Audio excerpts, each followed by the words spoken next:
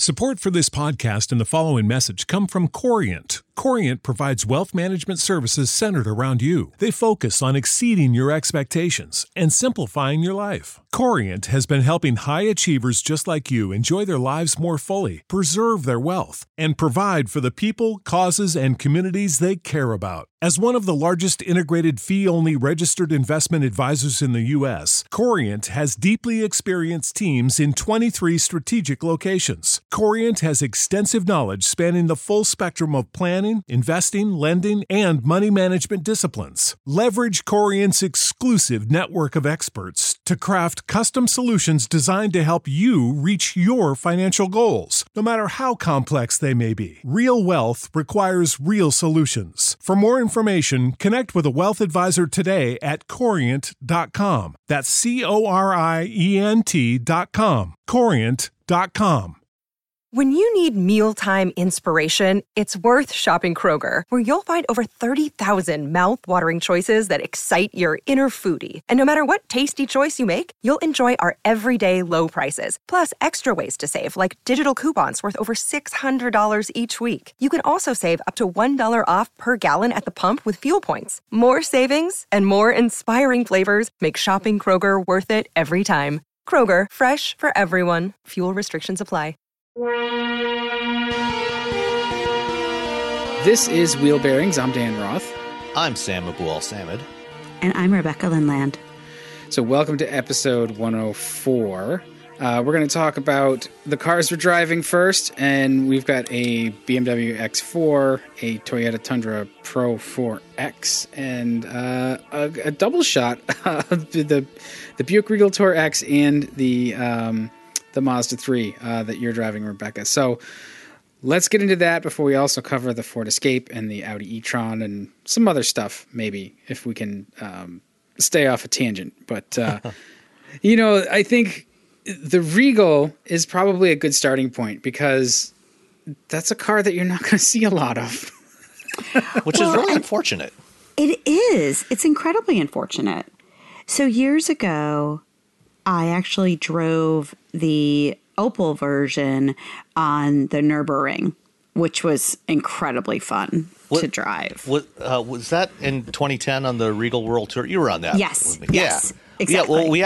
Yeah. We actually drove the original US spec versions. Oh, was that what it was? Yeah, but it was an Opel though. No, they were actually Buick. They were early production Buicks, that hadn't been shipped over yet. We did the taxi ride with in the Opel GS. Oh, okay. In the Insignia GS, but the ones that we drove were actually the Regal. They were US spec Regals. Yeah, the Regal that was supposed to be the Aura, right? Yes, I think it probably was. That was a surprisingly good car, that first generation Regal. That was kind of a cast off. It wasn't supposed to be a Buick, and it kind of wasn't really supposed to be here, but they had done enough work to get it here. And you're just like, yeah, just give it to Buick. Yeah. I really liked that first generation. I haven't had a chance to drive the new Regal, but from what it sounds like, it's a decent looking car. It's nicely equipped, and it's a hatchback. It's basically the closest thing you can get to a Saab 900. Well, Rebecca, didn't you have the Tour X? I did have the Tour X. So you had the wagon. I drove that a number of months ago. I went on the media drive for that. This was the sedan, but that's a Sportback. Okay. It's the Sportback version. So it's a hatchback, which is fantastic. And I got to tell you, I mean, this thing was such a head turner. So I drove it from Connecticut down to Washington, D.C. to go to the Elite Eight games on Sunday night, which was tons of fun. I'd never been to any of the NCAA tournament games before. And so it was a lot of fun to go. Were you happy or sad that Duke lost? Because it seemed like Twitter was very happy. So I was a little agnostic. I have my nephew's maternal grandmother is tied into Duke University. So, but even he was kind of agnostic. I would not have been unhappy if Duke had won, but it didn't. It didn't ruin our evening. So it was just fun to go, and of course, for the Spartan fans and friends that I have, I was thrilled for them. It was an incredible game. I mean, it was a 1-point game, and countless lead changes, and so anyway, so it was a lot of fun. But so Jake is 24. And we got him approved to drive the vehicle as well, because it was over 5-hour drive. So I wanted to share the driving. But what was really interesting to me was he just loved it. He absolutely loved driving a sedan. And, it's interesting because kids his age, they've grown up with SUVs and crossovers. It's really almost all they've known in some cases. And, they learn how to drive on an SUV because it's quote unquote safer for them. And, it's usually their first car. His first car, he actually had a BMW, as a used BMW, but then he had a Ford Edge for a number of years. And the idea of driving a sedan for this kid was so delightful. He loved it. And that was just so interesting because, we talk about so much of the time the sedan is dead. And yet, seeing he said flat out, he goes, this makes me think about getting a Buick Regal. And, when you look at some of the used car prices on this. So this one was the GS all-wheel drive.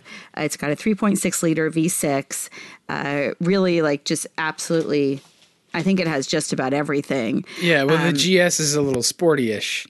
Right. The GS is sporty-ish.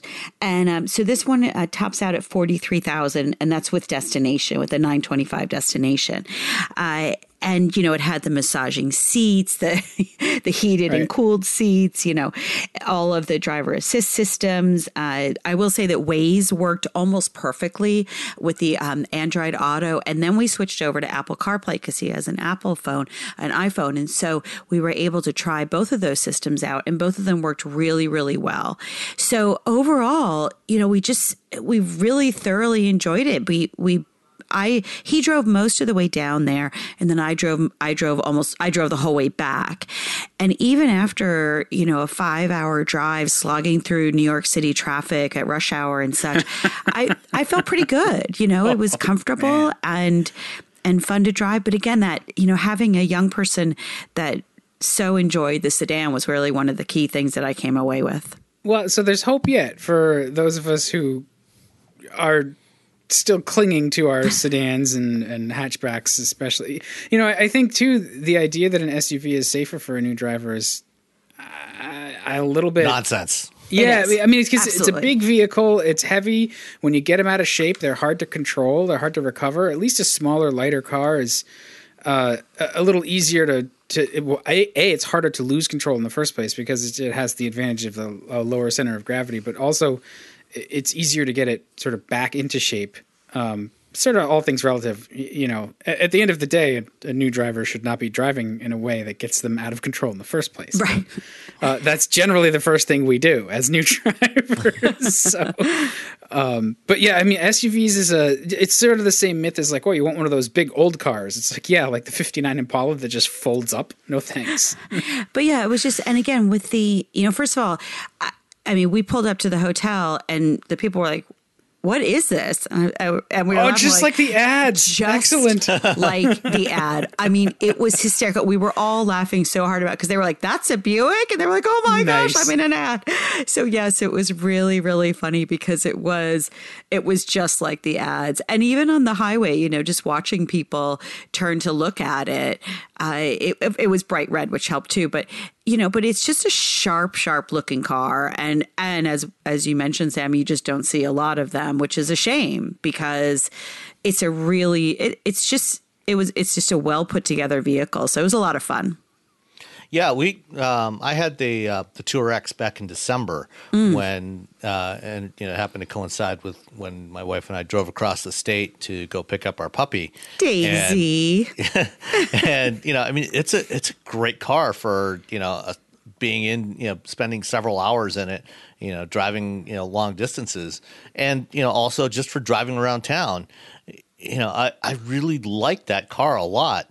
And, it's just a shame that it doesn't get more attention. It doesn't seem like Buick, really puts many ad dollars behind it. It doesn't seem to get much marketing. And, I rarely ever see them around, especially the Tour X, and I think, when they launched this new Regal, I think that part of why they took the approach they did with the Tour X, with doing that more crossover-y style thing, raising it up an inch and putting the black wheel arch extensions on there, was to try to cash in on the crossover thing. They were hoping that, that would grow overall sales of the Regal lineup. And unfortunately, it hasn't really had much impact. If at best, it's maybe slowed down the decline of sedans for Buick. And I suspect that we're not going to have the Regal here in the U.S. for much longer, because this generation of Regals are built in Germany by Opel. And of course, GM sold off Opel to PSA, but part of that deal was that they would continue to supply the Regal for a while. But I'm guessing that, probably within the next year or two, this vehicle is going to go away from the U.S. Buick lineup, because they only sold about 15,000 the last year. Yeah, well, maybe that's really part of the reason why they're not working too hard to make it much more popular, especially if there's a way for them to sort of divest the model and not have to eat it on the plant and the labor that's building it right now. That's kind of PSA's problem. Yeah. But it'll be interesting to see, if used values change at all with this. No, they're going to drop like a stone. But it's just, that the Regal Tour X, I agree, Sam. It's such a fantastic vehicle. It's so underrated, and it's really a shame that people don't appreciate them more. But again, if we can get 20-somethings to start buying, used Regals, be fun to see. Yeah. Buick is going to have that problem anyway. Even if they stay here, the cars aren't going to hang on to their resale. I think that's just the nature of the beast. With that brand, with any sort of domestic brand, the only thing that really maintains its value is a Wrangler. Pretty much. Plummets. But you know what? Again, the thing is that I think that for some, I had one of my, again, a young woman, I think she just turned 30, and she was like, "What car do you have?" And I said, "Well, I have a Buick Encore as my, kind of daily driver, even though I don't drive her very much." And she got one. She had no problem with the Buick name. Oh no, and that's a really good car. It's a small little crossover. It's great for in town. It can do highway, and it's comfortable there too. There's a lot of reasons why, if you're not interested in the brand, or you don't have a history with it or an opinion, that's going to be a nice car. Everything Buick makes is like that. They're all pretty well appointed. They're nice to be in. They're nice to drive. And they are a good value, even new. So yeah, I would like to really see them evolve their marketing beyond the apologist kind of thing. Even the new Buick Envision ad that they're running now, I think it's primarily running on the NCAA because they're the official sponsor. Yeah, I was going to say, I haven't seen it. Yeah, they're the official sponsor of the tournament. And it's a very cute ad. And it's just, it shows a little kid and his mom showing him the car and stuff, and, and the usefulness of it. And it was interesting that it's the Envision coming from China, because of course, they've had some tariff concerns there as well. But I like the fact that they're moving beyond the, it's a Buick kind of thing, this is a great car and look how nice it is. And there's plenty of unrealized potential in the Buick lineup and the brand. So hopefully they can work on that. Yeah, I hope they can. I do. I hope they can. So, all right. Well, also you had the Mazda 3. Do we want to talk briefly about that? You didn't put too many miles on it. I'll talk briefly about it. I didn't put as many miles on it as I had expected to. I ended up being on a trip and then going down to DC. But I've got the 2019 Mazda 3. It's the traditional 4-door sedan. It's got, I'm sorry, the writing on the Mulroney is so small. It's like, people, what are you doing to us? I think I had told you it has the 2.0 5-liter 4-cylinder engine. And, this is a really, really well-equipped vehicle. It is $27,990, including... Well, there's nothing left to add to it then, right? There is. So there's a... What? No, I'm sorry. That's fully equipped. Oh. Yeah. Does that have the all-wheel drive? Oh, does the Mazda 3 come in all-wheel drive? The new one, it does offer all-wheel drive, yeah. This is not that I can see. Is it 19 or 20 that offers all-wheel drive? The 20s. Oh, okay. This is the 19. So you still have the old one, not the new one. Yeah, so it's the 2019. It only has 2,000 miles on it, though. Oh, okay. Sorry. Yeah, the new one is labeled as a 2019. I thought they were doing it as a 2020 model, but it is a 19. Oh, so, is it? Yeah. Huh. It's $27,000 is all the money for for a 3 sedan. But they are really nice, though. Yeah, they are really nice. But it's weird because, like, first of all, I know we've talked a little bit about entertainment systems. I cannot get this thing to do anything. Oh, you didn't like it? It has that control knob, right? Almost like iDrive, like iDrive Lite. It wouldn't. It didn't understand when I wanted it to to change the radio station. So I couldn't get it to change to XM80, for instance. It finally started to understand, even though it was on XM, I couldn't get it, or Sirius XM, I couldn't get it to change the station verbally. And I certainly couldn't figure out how to do it manually. And then you should be able to just twist the knob on the console. So you can that controller on the console, you can push it like a joystick to go up or down or left or right, and then you can also twist it to scroll through menus, and then push it down to select. Yes, so I've done some of that. It won't let me unselect things. That I can tell, at least. It keeps going to favorites, and the favorites are all the heavy metal and hair bands. So you're very familiar with the back catalog of Slayer. I don't know who the heck had this vehicle before me in the press fleet, but we have different types of music selection.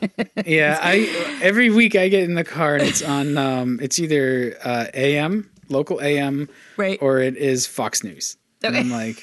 Okay, awesome. Clearly you are entertained by something different when So I was very disappointed just at the difficulty that I was having with the HMI.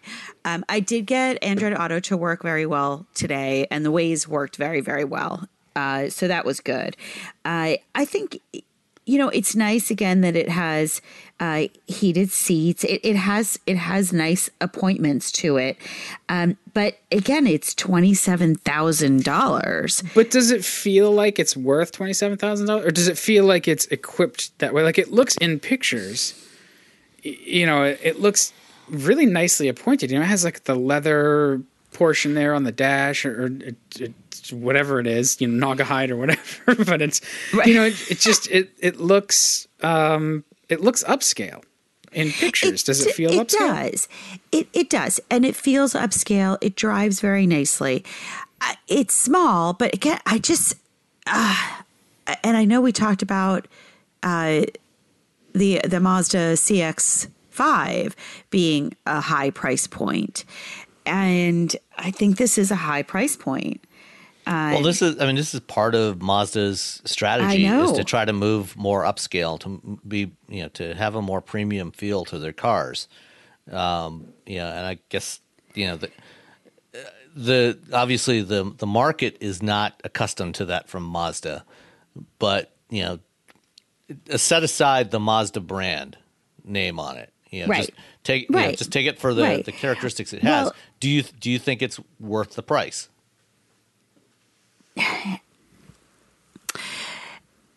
I still think it's a lot of money for the size of vehicle. Sure, for that size.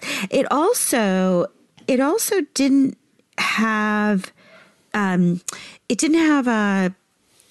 I was trying to park it, and it didn't have me. I'm sorry. I'm so drugged up after my oral surgery today on my mouth. Like the auto park, self-parking kind of stuff, right? Well, no, not even that. It's just the sensors.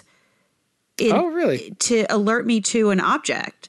So it was kind of funny. It was one of those times when I was like, oh my gosh, I hope nobody saw that. I couldn't park. Like I came in at the wrong angle of approach. Yeah. So I had to back up like 4 times. But it didn't have any of the sensors that I would have expected of a vehicle in today's world to have. Just the alerts were not there. So maybe your heavy metal friend disabled. Well, that's what I actually went through. I actually went through each screen to reset everything. Because I was trying to get them back to like factory things, and I'm sitting there in the parking lot just trying to work through all of the menus. But I think it's as you said, it's a really nice looking vehicle. The leather is beautiful. The interior is beautiful. They've done a nice job with some of that. I am not a fan of the entertainment system at all. But there are things that are very good about it.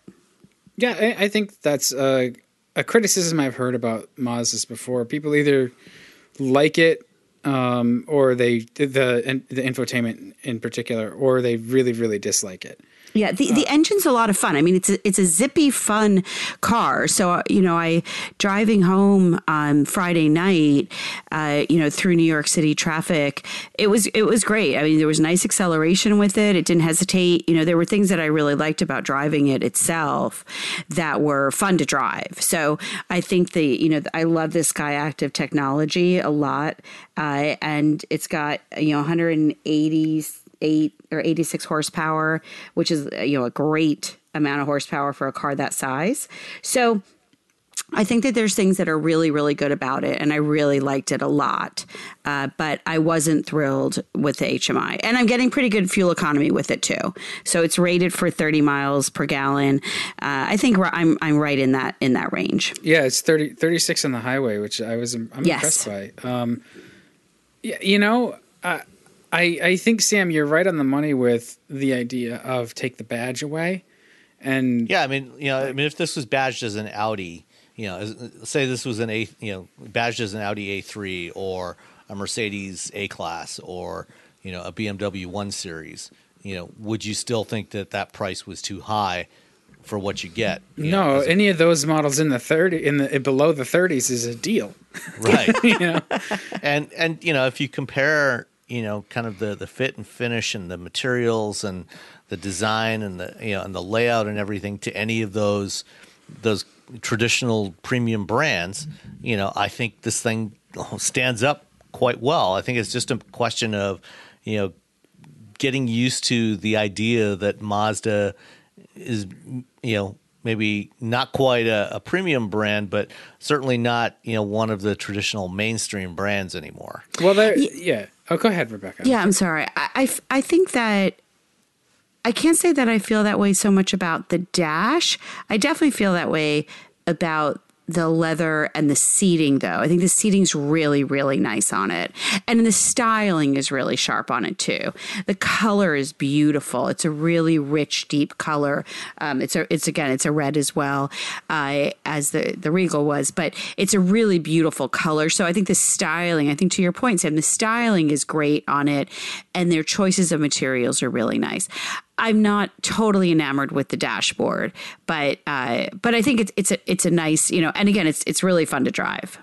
Yeah, and I can see it's kind of an experiment for Mazda to push their brand perception up like that. And again, you can get a Mazda 3 for $21,000 to $22,000, so you don't have to spend $28,000. It's just right. And even at that at that lower price point, it's still really nicely finished. Yeah, and we as a consumer, the American auto buyer tends to equate size with price. So it is weird for a lot of us to be spending big car money on a small car, even if it's fully equipped and really nice. And there's only a few cars that get away with it.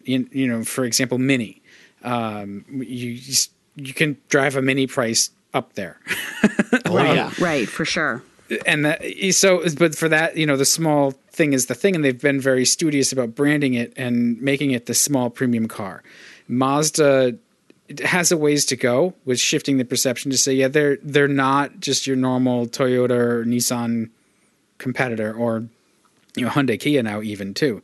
They're a different thing, and they're working on staking out some territory, I think. They are. So just to clarify, this was it's the Mazda 3 sedan. It's front wheel drive with the premium package is specifically what the one that I have.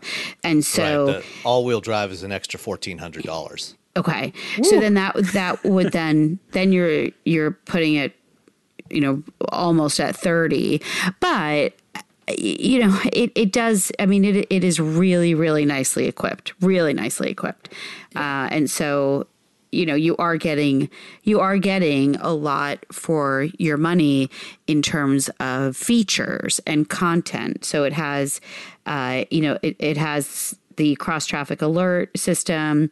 It does have radar. It has cruise control with stop and go. So it has some very, very nice features in it, and rain sensing windshield wipers, which are great. So there's things that are really, really good about it. I enjoy driving Mazda, so I hope that I get a chance to drive the new 3. It hasn't wound its way up in my fleet yet, but maybe Bugsy's sitting on one. Who knows? So Sam, speaking of expensive and small-ish, you had the 2019 BMW X4. Yeah, so which is not exactly small. Yeah, well, I mean, this is kind of the middle-sized SUV from BMW. BMW was the first to they started this whole crossover SUV coupe thing back 2008 or so with the original X6, and which is we're under obscene. The third generation now. Yeah, I mean, I do still love those. Really, you like? I've always been conflicted about the X6 because it's a vehicle that has no right to drive as well as it does, but just the whole premise of it just seemed ridiculous to me. Oh, it's absurd. I did like driving it. I did, especially the X6M. Right. Yeah. But it's interesting too, because that shape is that big hulking shape. It's not just BMW anymore. It's Mercedes is doing it as well. Yeah, everybody's got them. And Audi's bringing them out, and right. And you're going to see even more of them coming. The Ford's new electric crossover that's coming next year. Has the same kind of profile. So this is not unique, but what's interesting is when you look at the X4, the X4 is based on the X3, but with a fastback roofline. But when you look at it in profile, compared to the X6, the X6 roofline, kind of slopes down even more sharply at the back.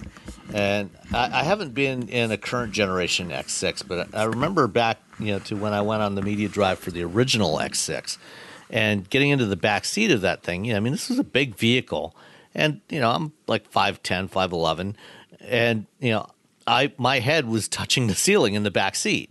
It did not have enough headroom in the back. This X4 that is actually significantly smaller than that is better packaged than that original X6 was, because when you look at it in profile, there's actually the roof line is actually a little bit flatter, and then kind of it slopes down a little bit, but then really drops off behind the second row seats. So it's got almost a little bit of a hump there. Not quite like first generation Porsche Panamera, right? But there's enough of a hump there that you have decent headroom and leg room in the back seat. So it's actually fairly usable. And the one I had was the xDrive 30i in BMW's ridiculous nomenclature. So that's what is that, like a 1 liter 3-cylinder turbo? No. So the xDrive is all-wheel drive versus S-Drive is rear-wheel drive or two-wheel drive, and the X4 is standard with all-wheel drive. And the 30i in this case is a 2-liter 4-cylinder turbo with like 250 horsepower, and it's a great engine. I've liked this engine in all of the applications I've driven it in. In the 3 Series and in the even in the hybrid. Plug-in hybrid 5 Series and 7 Series, they use the same engine in there, and it's a surprisingly strong engine, and it feels more powerful than the numbers indicate. It's got really good low-end torque, so performance is not an issue with this thing. Kind of the packaging, is obviously not as optimal as an X3.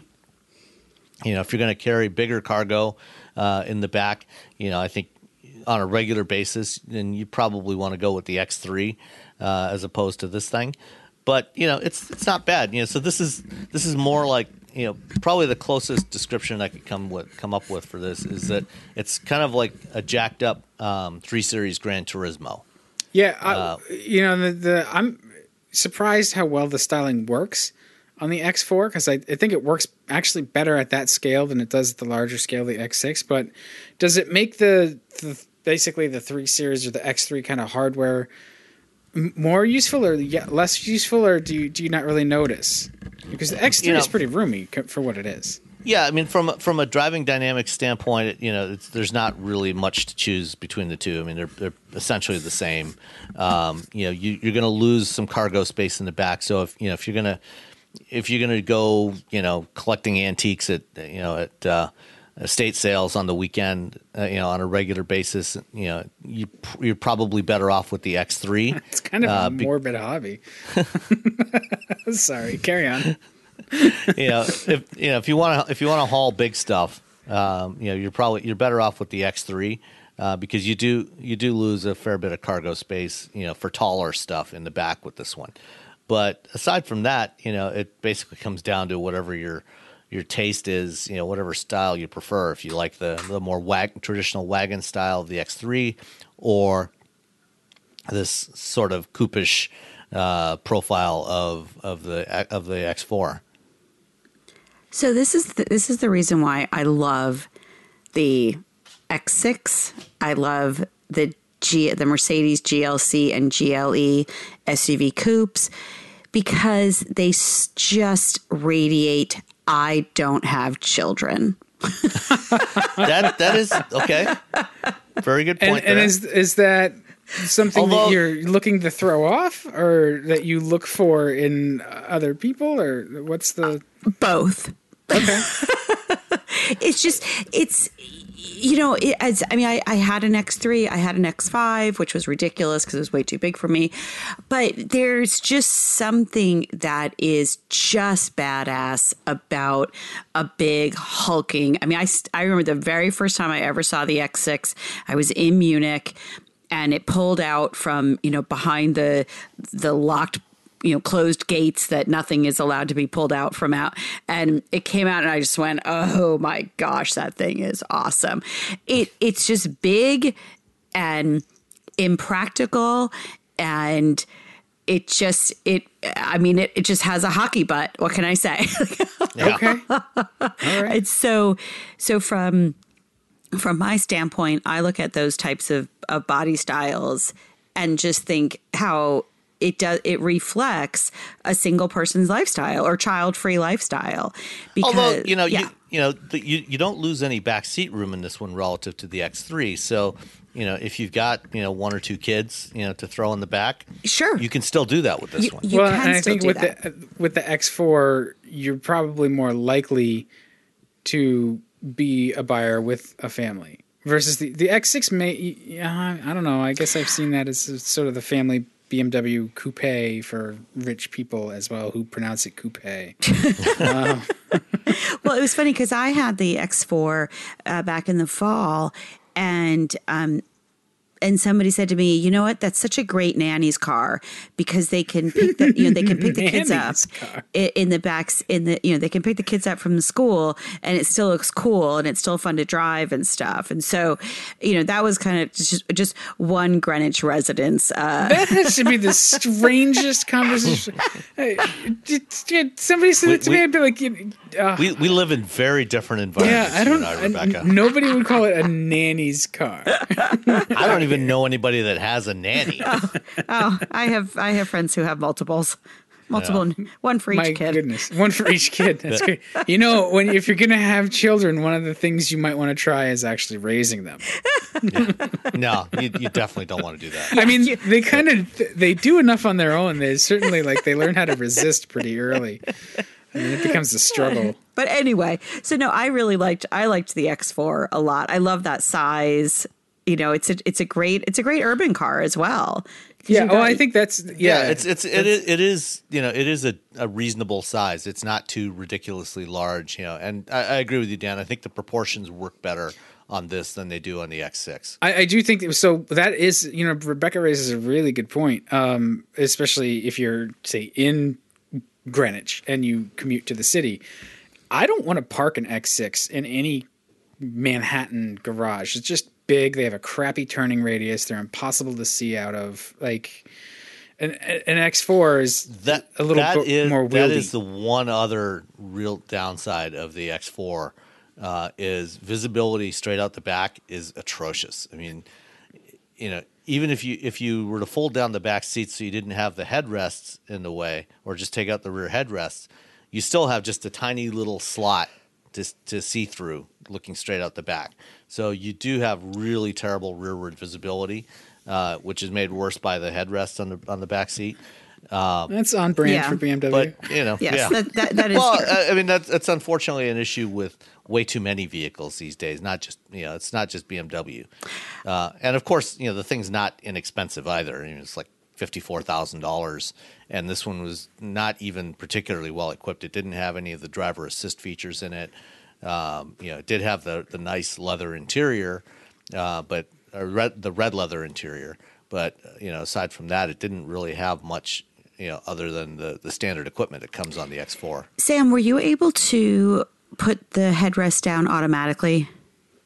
Not in the one that I had, no. Okay, because I will say in the Volvo that I had last week, I was able to do that, and that was a really, really nice feature. Just the one button, I loved that. I used to love that. Yeah. We had that in our S60s, and you'd press the button, the solenoid would drop, and you could smack people in the back of the head with the because they understand that their head restraints are large in the cars, and especially for the early S60s, they did impede rearward visibility. So if you didn't have people in those positions, you press the button and you get they drop, and you get a much clearer view out of the rear window. That was one of the things that Volvo does, a lot of subtle stuff like that. That's just yes, it's there for safety, for a safety aid, for a driver aid, and that's a great sort of it's a passive system, right, or a passive idea. But I think it's lovely thinking. I agree. So I'll stop ranting about it now. So it's like that was so. The X4 doesn't strike me as a whole lot of car for $55,000, especially if it's not fully equipped. I was driving the I'm trying to look for the year. I'll say 2019. Toyota Tundra TRD Pro Crew Max. I think that's all the words. Which was also $55,000.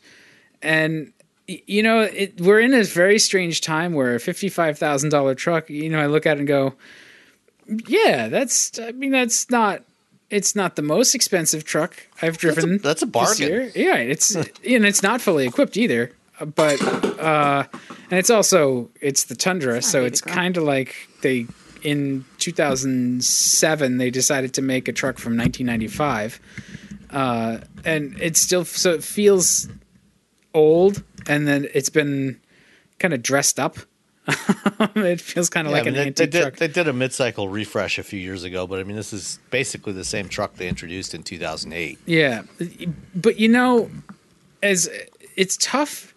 It's tough to keep up with the truck market if you only want to sell a couple 100,000, which is, I I don't know how exactly how many, but the Tundra is about 100,000 a year. Okay.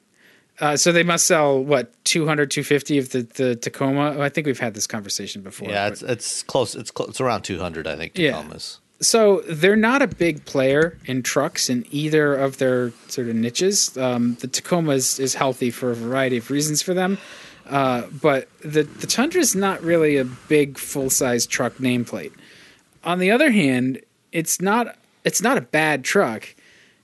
It's just, I can understand Toyota saying, you know what, we made a truck that was, it hit all of our objectives. It hits the mark. It still does all the truck stuff. Yes, it lags the competition, but our buyers like it enough to come back anyway, and we sell, the amount that we make. I don't know that it's actually a problem, that it feels like kind of an antique, and not necessarily in a bad way, but I don't think the materials are that great. I can see plastic flash, casting flash on some of the, or not casting flash, but there's a mold line on some of the trim, and the materials are, hard, and they don't feel good to the touch. But there's other aspects that I really like about it. The Tundra feels like they really looked at the fundamentals of making a pickup. They did that studious Toyota thing. So the door handles are really chunky. You can open them when you're wearing, thick winter gloves or work gloves or something. The HVAC controls are the same way. They're big knobs that you can manipulate. There's space between them, and so you can use them without having, sort of dainty little fingers. It's good that way. It seems like, yeah, it's a truck, and even their infotainment, which is not good, but there's a lot of space between the buttons, the actual hard buttons on that flank the screen. So all of that stuff is pretty good. In the Pro 4X, the seats are really comfortable. It's not as quiet as the Raptor that I was in. I mean, that's the thing with Ford. They figured out how to soundproof their cars and trucks, and they are so quiet, like luxuriously quiet, and that makes them feel very premium too, because they go down the road in a very sort of silent manner. You only hear what they want you to hear. And here in the Tundra, it especially in Pro 4X trim, it's a little loud. It's got the look at me exhaust on it, so it rumbles a lot, and it sounds great, but it's, there are times where I'm just like, I really don't need this loud exhaust on this truck, but okay. But everybody needs a loud exhaust. That exactly. Is a great, it's a great sounding engine. I would love to hear an LS 500 sound that way, or LS 460 or whatever. I don't even know. It's LS 500 now, isn't it? Yeah, it's a 500 now, but they don't have a V8 in it anymore. It's a twin turbo V6 now. That's probably better, actually. It fits the character of the car. But you can still get the V8 in the LC, and it is pretty glorious. Yeah, I have no complaints about the engine or the transmission or any of the drivetrain. All of that stuff. Toyota does that really well, and I have no doubt that this truck will just be pretty reliable for a very long time. It certainly doesn't have the stout frame that a lot of the other pickups have, but it feels good going down the road. It doesn't really suffer for it. It probably trembles a little. If I were to drive it back to back with a Ram or an F-Series or whatever, I'm sure it feels a little bit more trembly like trucks used to. But it wasn't bad when it debuted, and it's still not bad, but it's not great. It feels really antique. It is ugly. Yeah. Especially as the Pro 4X, which just has we made this you got the asshole trim package on this. It's just and it's got weird running boards that actually kind of trip you up, because it's like a pipe and then there's a step welded to the pipe, and I'm stepping on the wrong part unless I really look at it. It's weird that's what happens, but $55,000 Tundra that's got, a towing package, 4-wheel drive. It has, nice cushy leather seats, and, it's a good place to spend time. It's the Crew Max. It's a big cab. It has, the Toyota way of just going down the road, which is okay. It doesn't seem to care. I wish it drove more like a TNGA car. Yeah, everything with TNGA is good. Or a Ram. Yeah, if it drove like a Ram, it would be good. But it only has one zone for air conditioning. It's just there's that Entune system that's just not good. And I think some of it is just limited by the age of it now, where they can't really update the infotainment because there's a lot of other stuff that would have to be upgraded. It's stuff you don't see to do that, and it doesn't really get great fuel economy.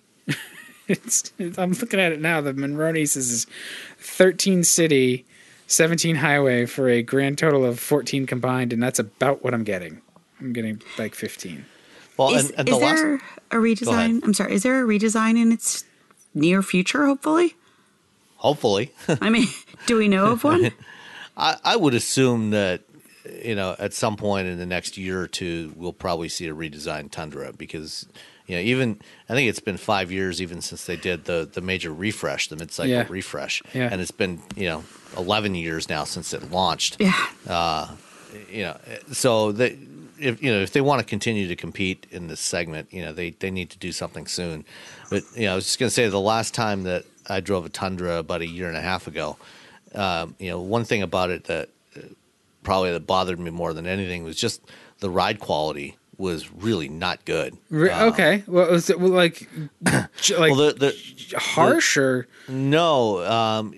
It's an issue with there's one particular stretch of road here which I've complained about on numerous occasions with certain other vehicles in the past. The stretch of I-94 east of where I live. Aren't you going to be pissed when they fix it and you can no longer use it as evaluation loop? I live in Michigan, so I'm confident it'll be a good long time before that You'll gets find rebuilt. others. Okay. All right. Yeah. That's fair. But yeah, I mean, it was one. It got into the same kind of pitching motion that some of the worst vehicles I've driven. Oh, so it does that like oscillating thing over crappy pavement. It oscillates up and down, and it's not good. Yeah, I haven't really had the opportunity to get it out of sorts like that. So it rides like a truck. It was about the best I can say. It's not terrible. And I wonder maybe if the larger tires of the Pro 4X, it's like they tried to make a Raptor-ish truck. So I wonder if they've gone through and adjusted the suspension calibration a little bit, softened up the shocks a little bit or something like that, or if it just I haven't found it as offensive. Like it's definitely not as good as any of the other trucks. I think we're pretty aligned there, where it's just if you want a truck that's behind the times but is also a Toyota, there's the Tundra. And I don't want to damn it with faint praise, but I do think it's way overdue for a refresh. I couldn't, in good conscience, spend my own $55,000 on it. I would take a chance on the Ram, or if reliability, which Ram is always sort of at the bottom of the rankings. If reliability was a concern, there's Ford and Chevy. So there's a lot of different choices before you get to Toyota. I think you have to be one of those motivated, loyal Toyota buyers to want this. And there are a lot of those people. I mean, for all the complaining we've done about the Tundra, it has pretty consistently sold, in that 100, 110, 115,000 a year. So even as old as it is, it never reached the targets that Toyota had for it when they launched it. When this generation launched a decade ago, they were hoping to do 200,000, 250,000 a year, and it never got there. But it also has stayed pretty steady, and like every other truck brand, Tundra buyers are very loyal to their trucks. You don't generally get a whole lot of switching between brands in full-size trucks. It's a really good lesson in how good is good enough, because trucks continue to just beat the hell out of each other with new features, new towing capacity, more horsepower, all that stuff. And you look at this truck and you go, okay, I don't like the interior materials. The ride is not great. It's ugly, but you fix those. Those aren't that tough to fix. Some of the stuff is just fine. Like the engine, which we all love the way it sounds. Well, it only makes it makes 381 horsepower and 401 pound-feet of torque. That's not that much when you're comparing it to the EcoBoost V6s or some of the V8s. And I mean, it's in the same ballpark as the 3.5 EcoBoost. Okay, I thought it was a little down, but it's the regular one, not the high performance version. Okay, it's in the Raptor. It's a 6-speed automatic where we've got 10 speeds now, but it's fine. And I like that it actually has a electronic transfer case and limited slip differentials and all that. Like I think it has an auto mode, like if you put it in four-wheel drive demand or something. So that's nice that it'll sort of automatically switch into four-wheel drive when it detects slippage, I think. This one carries a tow package, and it's like, you're not going to want for stuff here unless you go find the gimmicks at the other trucks. So it's kind of one of those like 6 to 1.5 dozen of the other things, right? Like, if you want a Tundra, it's going to satisfy you. If you want a Ram, the Tundra's not going to satisfy you, but the Ram will. And those buyers are loyal. So I don't know. I'm in kind of a conundrum. I don't want to say that it's the worst thing ever and I hated it, but it's definitely not the most competitive truck. Fair enough. I think that's a good way to put it. All right. Well, let's move on then. I've babbled enough. And Sam, you were at the Ford Escape reveal this week, right? Yeah, actually, it was last Thursday that they did a media backgrounder last Thursday, and then they publicly showed it on Tuesday of this week, so 2 days ago. And they did a global reveal with events here in Dearborn and also in Europe and in Asia, where the Escape is badged as the Kuga. So this is another fourth generation of Ford's compact crossover. It's the first North American application of Ford's new front drive unibody platform. So just a refresher. Ford's going to five platforms for all their vehicles going forward: a front drive unibody, rear drive unibody, which is for the Explorer and the Aviator, and the Mustang, and probably the Mustang, an electric platform, cargo vans, and body-on-frame pickup trucks. And so this is the same. This platform architecture is shared with the new Focus, which we're not getting now, but it is available in other parts of the world. And as Ford adds more crossover and SUV nameplates to its lineup, it's starting to each of the ones that are in the lineup, as they get redesigned, they're trying to get more focused with them, so to speak. Rather than trying to have trying to cross over a broader audience, they're trying to get more market focus with each one. And so the Escape this generation is becoming more of an urban utility vehicle. And then coming next year, they've got this new rugged compact crossover on the same platform, which is meant to compete, more with like Jeep, like with a Jeep Compass Trailhawk or a Cherokee Trailhawk, something like that. And so that's going to have a completely different design. It'll have most of the same underpinnings, but it's a completely different design, and it'll be more optimized for off-road use. And so this one, the Escape, this is probably going to be the higher volume model, but it's now more targeted at urban dwellers, lifestyle buyers. Which kind of is why the design has kind of gone in the direction that it has, and I think it's a really good design. It's funny, when I first saw it, the thing it reminded me of was the CX-5, and kind of the direction that Mazda has been going with their design. With the sculpting, fewer creases, a little more rounded shape to it, a little more organic shape to it. And for this generation, they're bringing back the hybrid. The Escape hybrid was Ford's first hybrid vehicle back in 2004 when it launched. And for the previous generation, instead of doing an Escape hybrid, they did the C-Max, and well, we know how that turned out. But they've revamped their hybrid. They've got an updated 4th generation version of their hybrid system that's launching in this Escape. Plus, they're also going to have a plug-in hybrid version that's going to have 30 miles of electric driving range.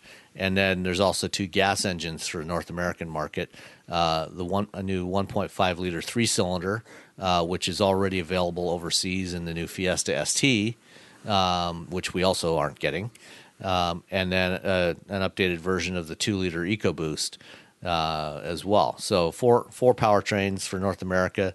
And I think one of the things that I really like about this design, and I was talking with Joel Piaskowski, who's the executive director of exterior design for crossovers and cars at Ford, and one of the things he pointed out was that they actually lowered the belt line quite a bit on this thing, and the pillars are slimmer than before because they're using more ultra high strength steel. So they made the pillars slimmer, and they lowered the belt line, which when you look at it, it's actually quite noticeable, and it gives you a lot better outward visibility from the vehicle.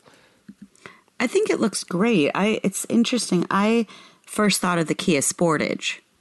Right up against the 2019 specifically, the 2019 Kia Sportage, but then it bumped right up against the Mazda as well. So it looks like a combination of the two.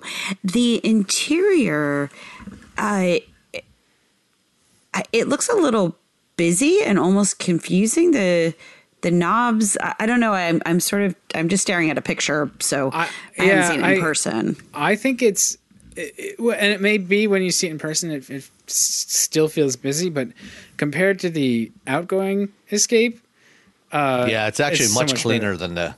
It's much cleaner than the current Escape. I'm surprised at how much I dislike the current Escape. It's just. I think. Well, I'm just looking at. I'm looking at the center stack. And the 2 buttons that are at the radio and then the control buttons. I guess I wish that there were more symmetry between them. But again, I'll be curious to see what it looks like in person. Yeah.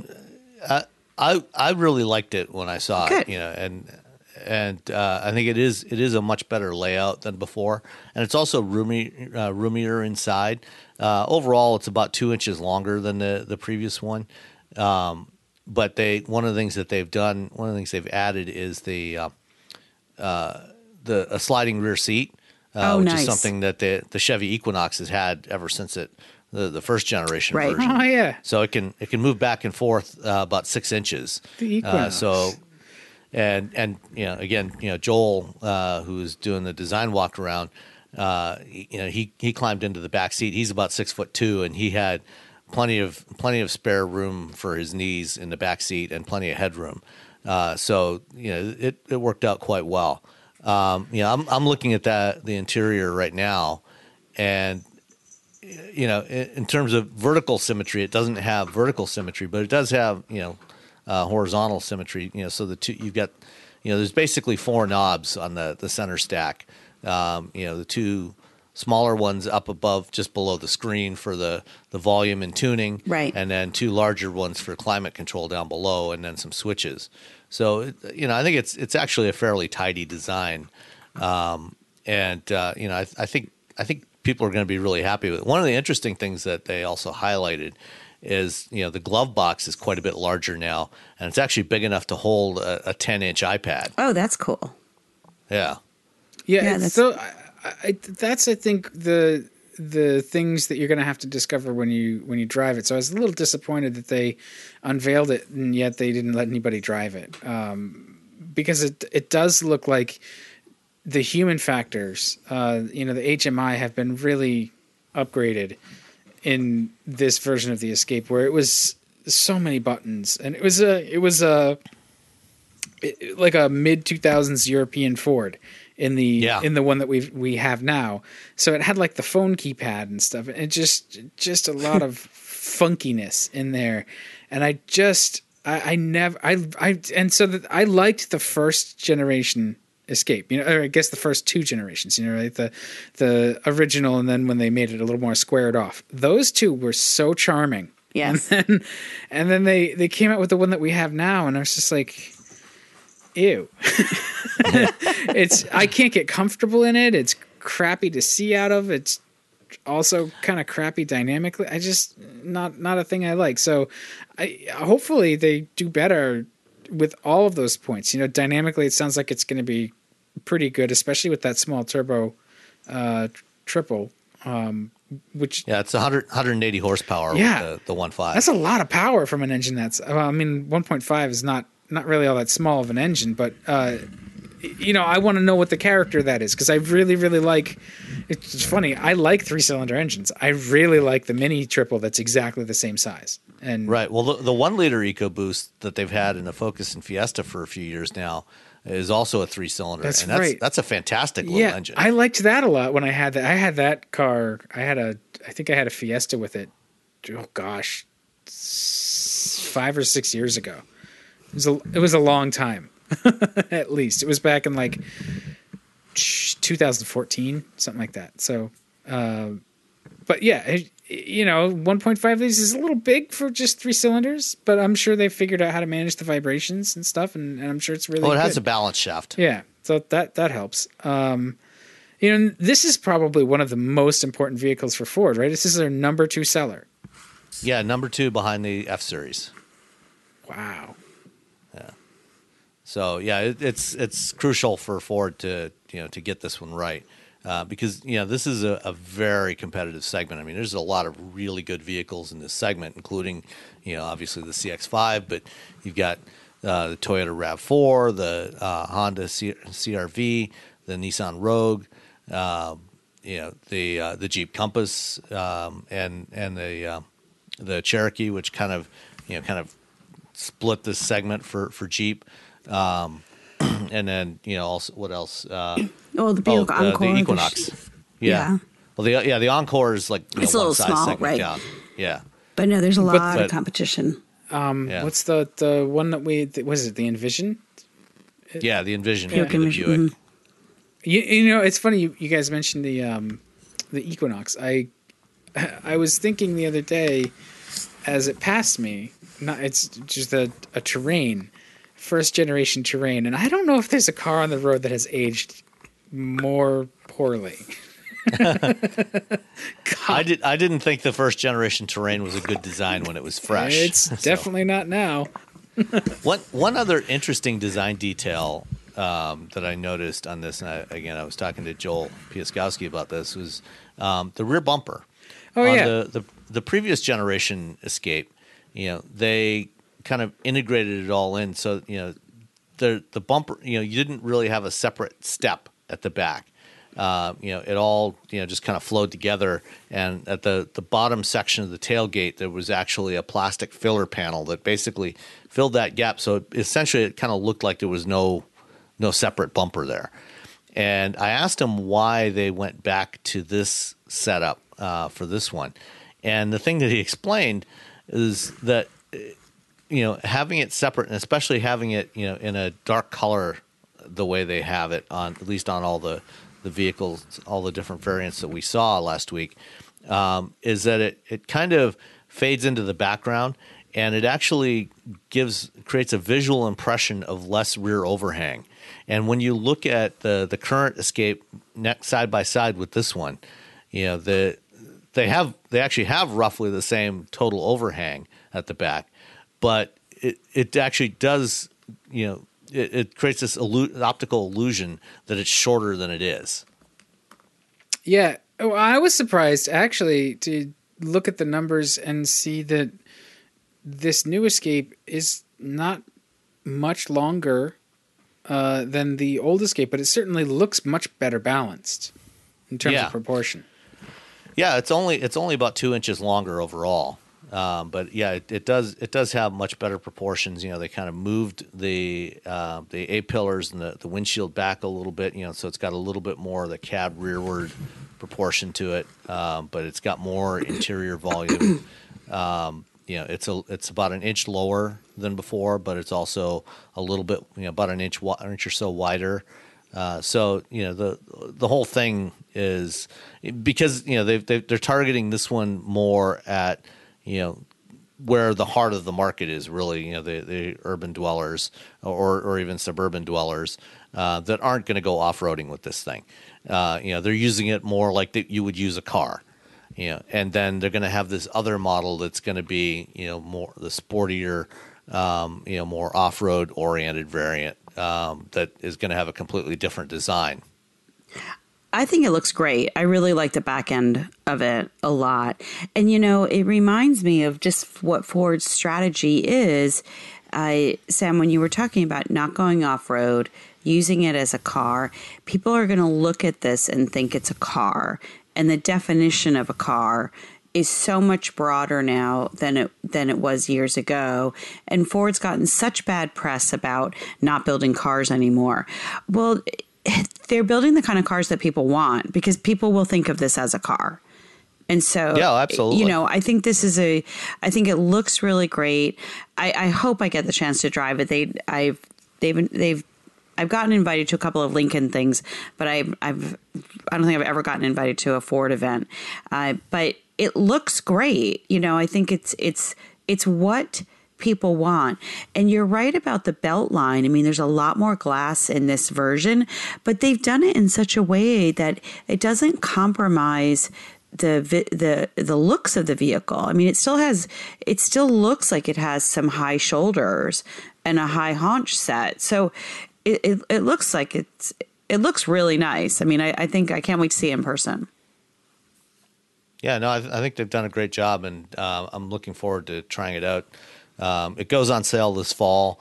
You know, no details on, you know, pricing or you know, specifics on fuel economy or anything like that yet until much closer.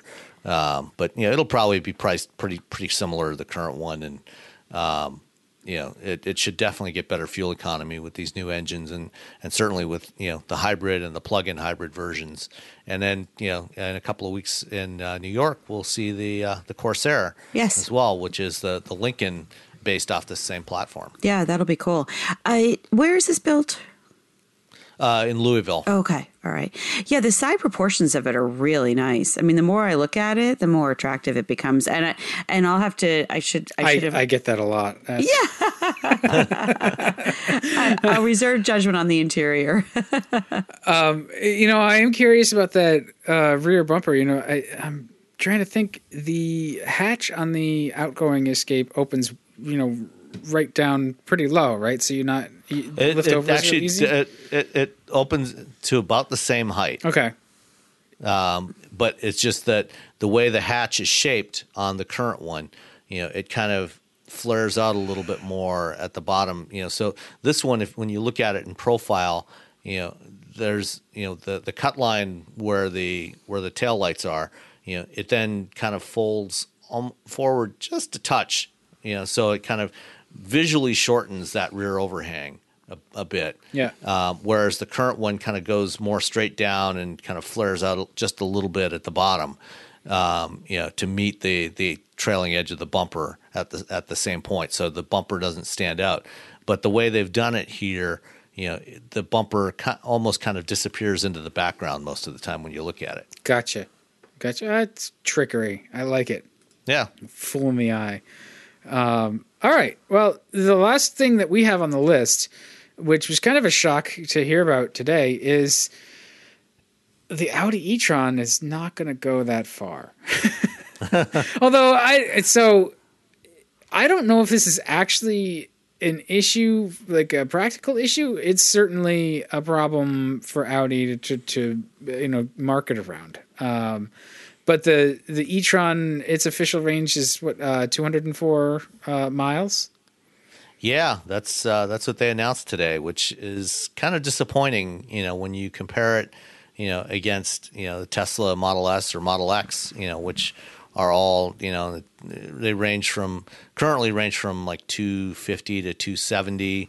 The last, they no longer sell the Model X with the 75 kilowatt hour battery pack, but even that one was like 237 mile range, I think. And the e-tron has a 95 kilowatt hour battery pack, which is, almost the same size as what's in the Teslas now, but it's only getting 204 miles, which is kind of disappointing. They've apparently taken a fairly conservative approach with how they're managing the battery. They're not using the full capacity of it. They're only using apparently 88% of the capacity. So, and nobody ever uses the full capacity of the batteries anyway, because you never want to fully charge it, because then you run the risk of overcharging it and actually damaging it. But they're only using 83 kilowatt hours of what's in there. But still, even with that, like I said, the 75 kilowatt hour Tesla Model X that they used to sell had 32 more miles of range than this does. So it's not great. Yeah, that's really, when I drove it back in December, the estimate was for 259. Yeah, that's under the WLTP, the World Light Duty Test Protocol that they're starting to use in Europe. Okay. And the EPA test procedures are, still give you shorter numbers than that.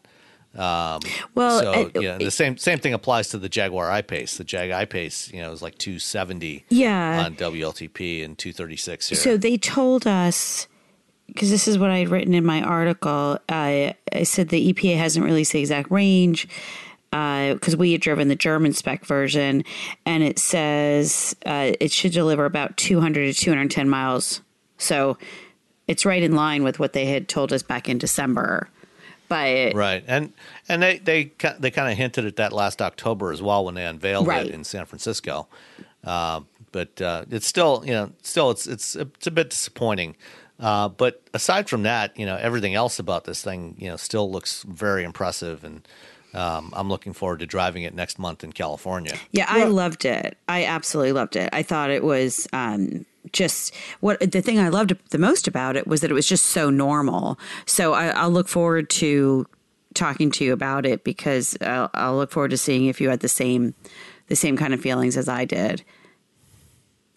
Well, and it's interesting to think about how that range, it's a number, and we can play the numbers comparison game. But in the real world, I don't know how much that's going to actually matter. It probably won't to most people, because, I think, 200 miles is really kind of the sweet spot for EVs. As long as you've got over 200 miles of nominal range, that's going to handle pretty much anything anybody ever needs to do, aside from, transcontinental drives, or long distance drives. Yeah. And for that, it has support for 150 kilowatt hour or 150 kilowatt charging, which is a little bit faster than what the current big Teslas do. They're limited to 120. And Electrify America is building out their network. They're up to about, I think, 150 stations now, and by the fall they'll be up to almost 500 stations across the country, and almost 2,000 over the next couple of years. So, and then, others, ChargePoint and EVgo and others are also putting in more and more DC fast chargers. So, it shouldn't really be a problem. Yeah. And to me, it just drove like such a normal car. And it looks great. I love the size of it. It's bigger than the Q5. I actually really wish they had named it the Q6, because it slots right in there. And I think it would have. Well, and that's what some of the early rumors were, is that it would be, called a Q6 or Q6 e-tron. Yeah, because it slots right in between, and it also reinforces that this is just a normal car that happens to be electric. And that's right. What I would like to see us move towards. Yeah, and last fall, when at the big reveal event in San Francisco, that was the message. When I talked to the Audi people, they said, they weren't really specifically targeting Tesla with this thing. They weren't really targeting the Model X or the S with this thing. They were the customers they were targeting are Audi customers, not Tesla customers. Yes, they wanted to get people that want an Audi but wanted to be electric. Right. And, from everything we've seen so far of this thing, I think that's, they'll probably succeed at that. I think so too. I mean, I think so too. I do want to know how much the range drops off in the cold weather, whether you wind up with, 150 or 120 miles of range in the winter. Well, I can tell you, I'm sorry. It'll probably be closer to 150 or so, because they do have a heat pump HVAC system in there, which is more efficient than the older resistive heating systems. So it should do better than it shouldn't degrade as much as some EVs do.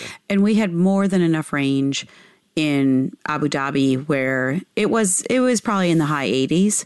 It wasn't particularly hot, but the range was not a problem at all when we were in the desert. So it was cool. The more EVs, the better. And this is a sucky thing for them to have to.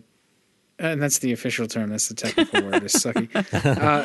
It's going to be a challenge for them to manage the criticism of it. But I also think that maybe we're focused on this number a little more than any of the actual buyers are going to be. And like you said, Sam, like it's going to be Audi buyers that now have an electric option, and other premium EV buyers are going to be able to choose the Audi. It's gonna meet with their approval on a lot of levels, and one of them being like it's a car you can get. It has service locations. It works with the charging network that is getting built out. And when you need service, they will actually probably be able to get you parts. Yeah, and and obviously we're sort of skirting some of the Tesla issues, but also there's a lot of other EV startups as well, and they all it's one thing to be able to bring a concept or even one model to market, but something that automakers are really, really good at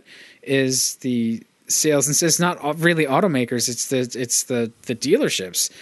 They're really good at sales and service. They know which parts to stock. They have the logistics down, and that whole supply chain, and just making sure that customers can be taken care of reasonably.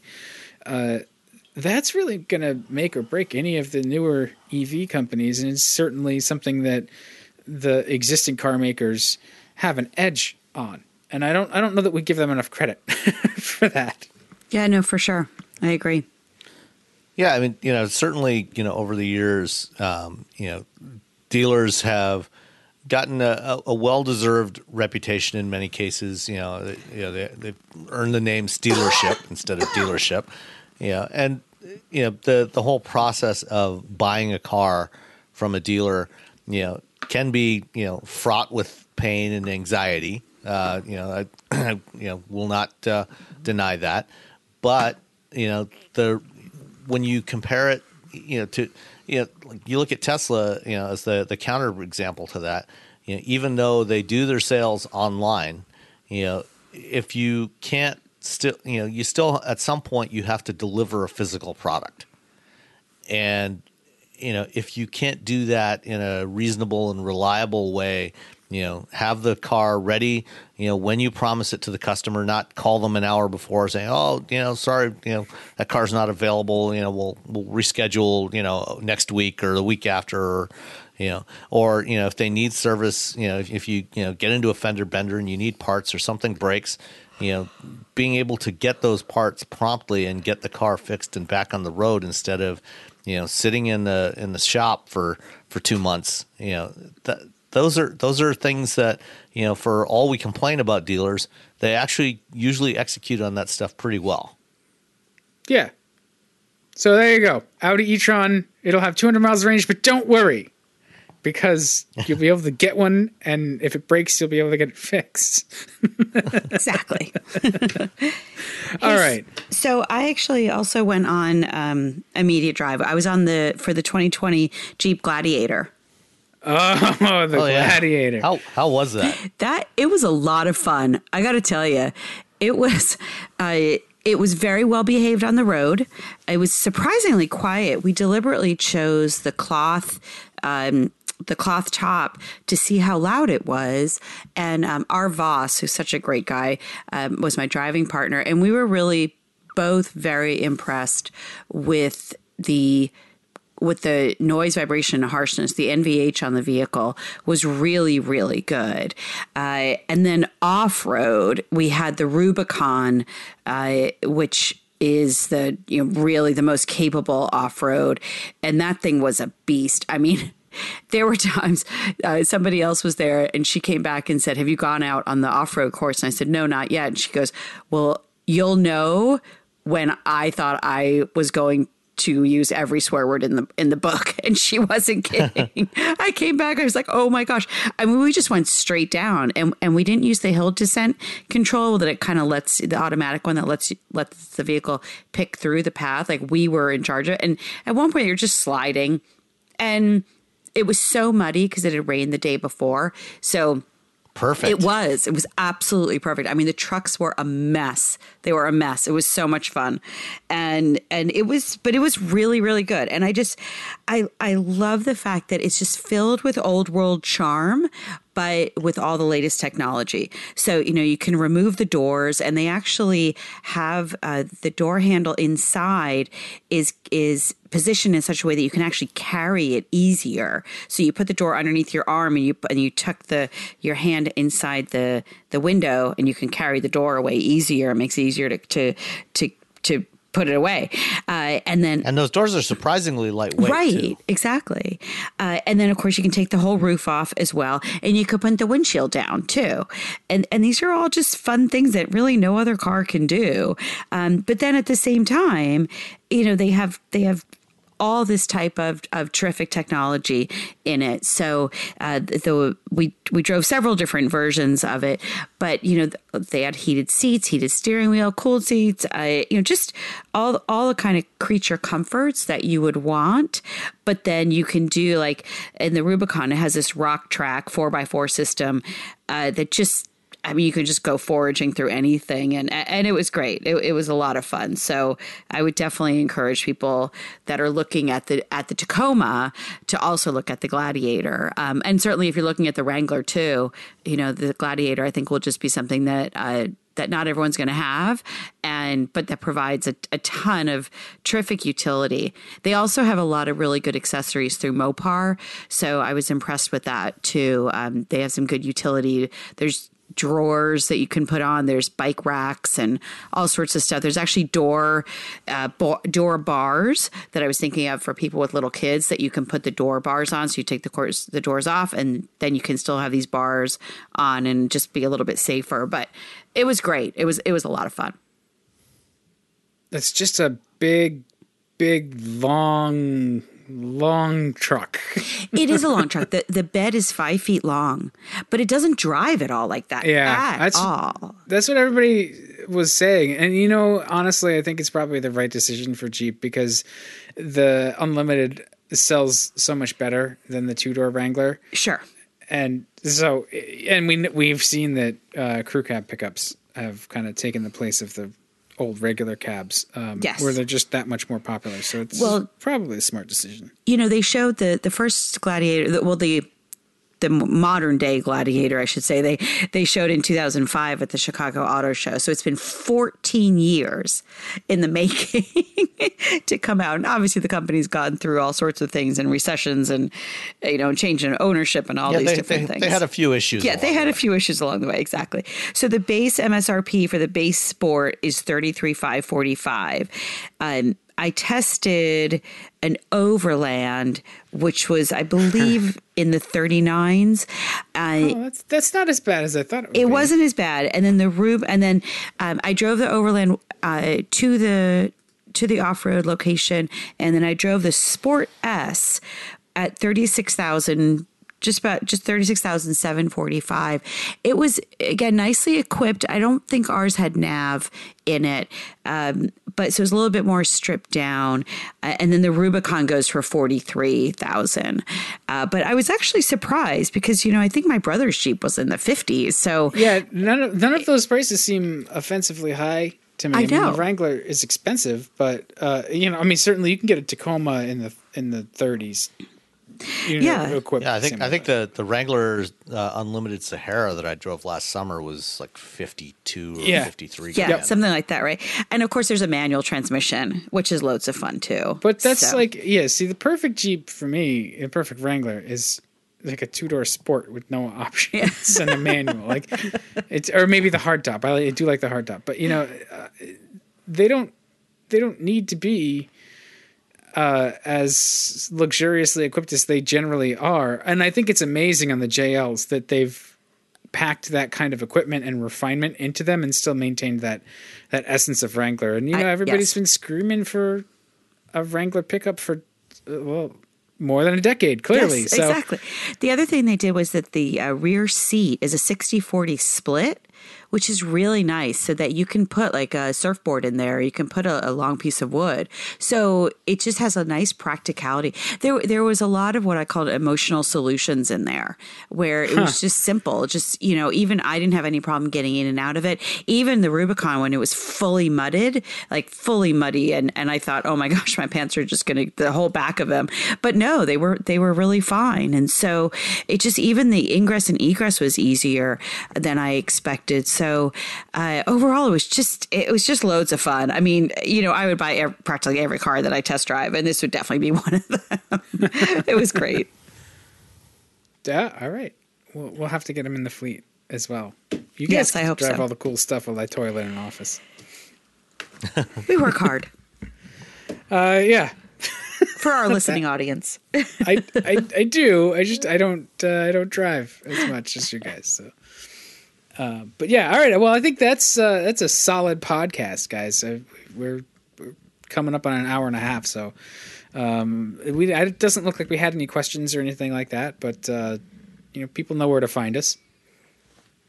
Yeah, and I'm still working on trying to line up somebody with some expertise in the area of headlights to answer a question that we did have last week on Twitter. So we're bringing somebody in to talk about that. Let's see what else. If you like the show, throw us a rating on iTunes or Apple Podcasts or whatever you listen to. You can find the show everywhere, on all the platforms, except for some reason I still can't get it to work properly on Google Podcasts. I'm working on that. It's probably all our smack talk. No, it's actually it's a different technical problem. But everything else works fine. There's also a link to a survey on the website on wheelbearings.media if you want to take a couple of minutes and just share a little demographic information. We try to figure out if we can find a way to get somebody to sponsor this thing. Yeah, just send money. 10s and 20s. According to, is that Sally Brown? Small. Yes, exactly. Yeah, exactly. Small unmarked bills, please. All right, we'll see everyone next week. Thanks. All right, good bye. night.